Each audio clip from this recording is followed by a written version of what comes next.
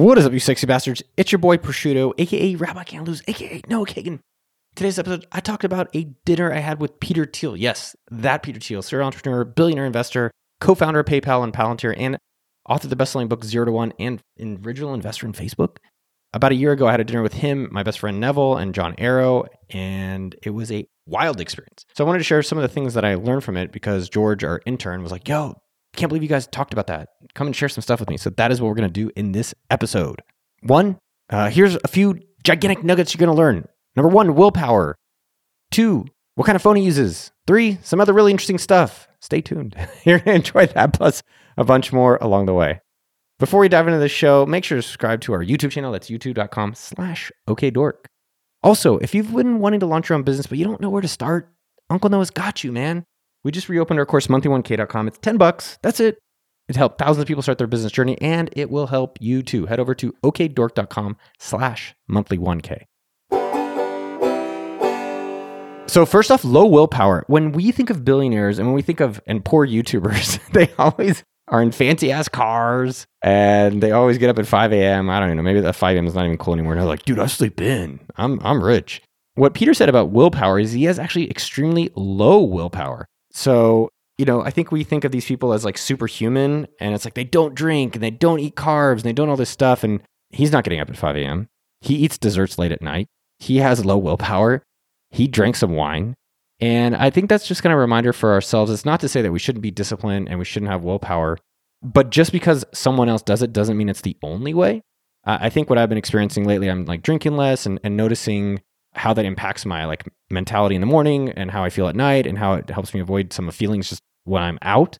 And so I was like, oh, well, that's not really helping me be the person I like. So maybe I'm going to be exploring that less. And so I think just kind of figuring that out for yourself with all aspects of your life. And if you do have low willpower, I think he has a private chef. I think he talks about how his assistant in the hotel rooms before he gets there actually removes all the candy from the minibar. It's like, well, shit, if you know you have low willpower, don't make it easy to try these things out, or don't make it easy for yourself to get involved in candy and carbs and drinking. And so I really appreciate the human side of Peter.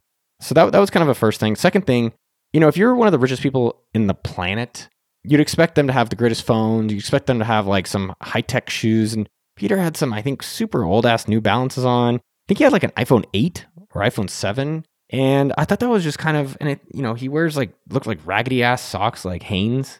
So again, I think another kind of thing is like be human and spend your money where it actually matters. And I think some of the things that we see for others, like, oh, I have to have these things. It's like, maybe you don't. And if one of the richest people on earth can be seemingly satisfied with that, like there's probably something for all of us to be learning from that. Some of the books he liked, I've read some of them. One was Jeffrey West Scale. Another was the Electric Kool-Aid Acid Test. I've not read that one.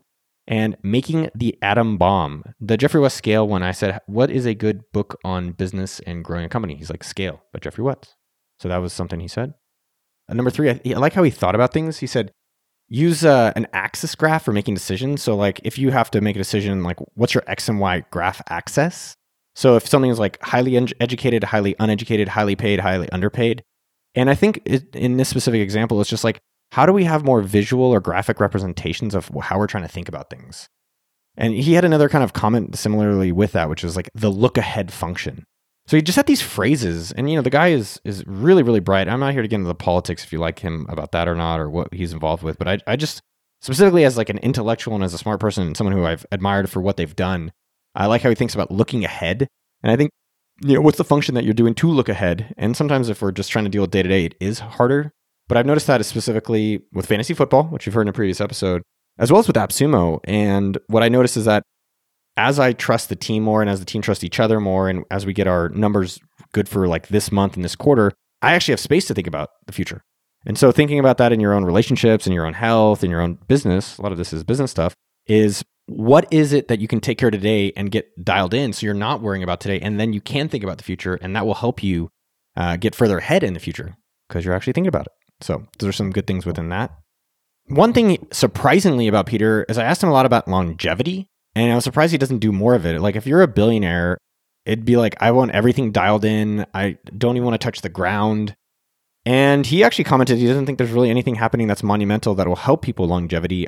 I think maybe there's some rich people shit he didn't tell us, if I'm honest with that one. Because they got to be doing some crazy like there's rumors about blood boys and plasma. I don't know or not, but it's just like, basically you swap blood with someone else is what it means, Mom.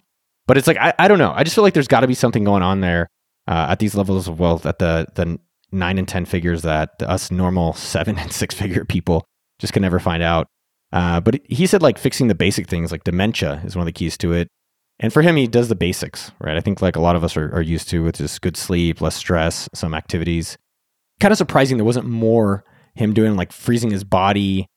He said he might have signed up to this, but he didn't actually talk a lot about that. A few other thoughts that I thought were really interesting is just like how you can really, it's really hard to beat a government. And I never really thought of that, where governments almost have like, think about if you're mad at your city, you could do things, but a city just has like really, really disproportionate power and resources relative to you, to most of us. And he said, companies are mortal, but cities are immortal. And I just was like, dude, I never really thought about that. And I was like, oh, that's interesting. And he was talking about like, how do you build the San Francisco of Texas or the Stanford of North Dakota? And really trying to understand what are the elements of these things. And so it was just like kind of a conversation about cities and companies and elements. And I think what I observed about him, one, he's just like, his horsepower of brain is just so, his brain power is just so damn high. And so it's just like he has time and he honestly interests, he was in the Stanford Law Journal and different things where he's thinking about these things. That's not stuff I think about.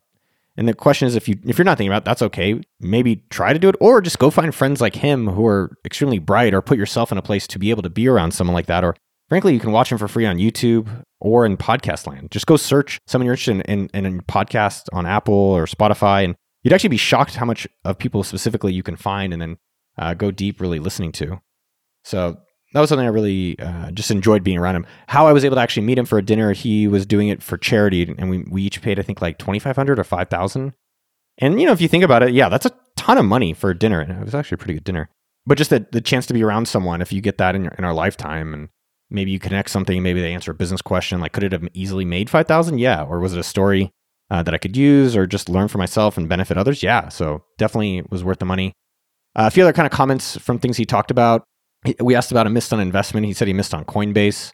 Thought it was interesting. He said that there's zombification of all thoughts, non-homogenized thought, and meaning that like everyone just kind of thinks in the same way. And so how do you put yourself in a place or in a mindset or in an area where you can actually have unique thoughts? And I was just like, dude, I love that. I like that that's how he's even framing it. And you can tell it's not that he's that much smarter than us, which he is. And I've been around Zuckerberg, I've been around Bill Gates. They are just smarter than us. Let me be real.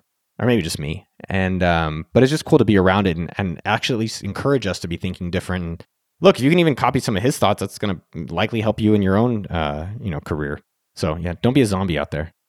He said, "Show me your friends, and I'll show you your future." I was like, dude, I love that guy. I think this is like Tony Robbins, Jim Rohn, like traditional Earl Nightingale stuff, but just good to hear it from someone else you admire. So show me your friends, and I'll show you your future. Damn good one. He had some crazy shit about Ray Dalio and Bill Gates. He's like, he thinks they're Chinese assets and that a lot of these woke employees are Chinese operatives. I was like, dude, I love that he's not a zombie thinker, and he has all these like kind of interesting ideas. And, a lot of times it's the contrarian or people thinking like, why is it this way? Or why couldn't it be that way? And actually just asking the question. And a lot of time in business, it's you're doing something that no one else thought to do, or someone said that they couldn't do. And that is the opportunity here. A lot of times like, why? And so I like that at least he's challenging these things. I thought it was really interesting. We talked about Trump a little bit because he was supportive early on of Trump. And I think one of the things that he called out of what he appreciated about Trump, which is, I'm not getting into politics of this shit right now, but like Trump understands people, which Silicon Valley people don't. And I'm from Silicon Valley, so I definitely can resonate with that, where a lot of the world is middle America. Yeehaw, Austin, Texas. But like Silicon Valley has their own thing. And I think he saw in Trump of how he really understood the American people. So I was able to win in the first election. And I think Peter really appreciated that. I'd say, yeah, at a high level, it was a special experience. There's like Secret Service or Secret Security all over. You couldn't really even tell, which is wild. They were like super nonchalant, and they came and scoped the place before and after and kind of walked him out. But he was very gracious with time, never looked at his phone, was really cordial in the whole interaction. And answering literally everyone's question. There's always that one dumbass, and there's this guy like, Peter, I have a question about funding. Can you fund my company? And it's like, but he just did it inappropriately. You can do it like, you could do that appropriately in that situation, but he was just one of those annoying guys. But overall, like I would say for anyone out there, if you get a chance to meet one of your idols or someone that you admire or someone that you think could be interesting for your career, it is interesting to kind of say like, all right, well, how much is it going to cost, or what would it take for this to happen? What's the upside of it? Even if it's just a story. And a lot of times the upside's a lot bigger than you think. So I hope there's one or two golden nuggets in here for yourself. You can go eat cake and still be successful. You can wake up whenever you want and still be successful. As I always think about lately, it's what is your own definition of success? And be around great people that are doing success that you want to do. And, be kind to yourself along the way. That is a wrap. I hope you loved the episode as much as we did making it for you. Go follow me on Twitter, TikTok, Instagram, somewhere else, but especially my newsletter at okdork.com. And if you have any questions you want featured in a upcoming podcast, go to okdork.com/asknoah. Have an exciting day. What's your favorite perfume? Cologne? People still wear that stuff? I did in high school. And I was like, dude, I'm not 16 anymore.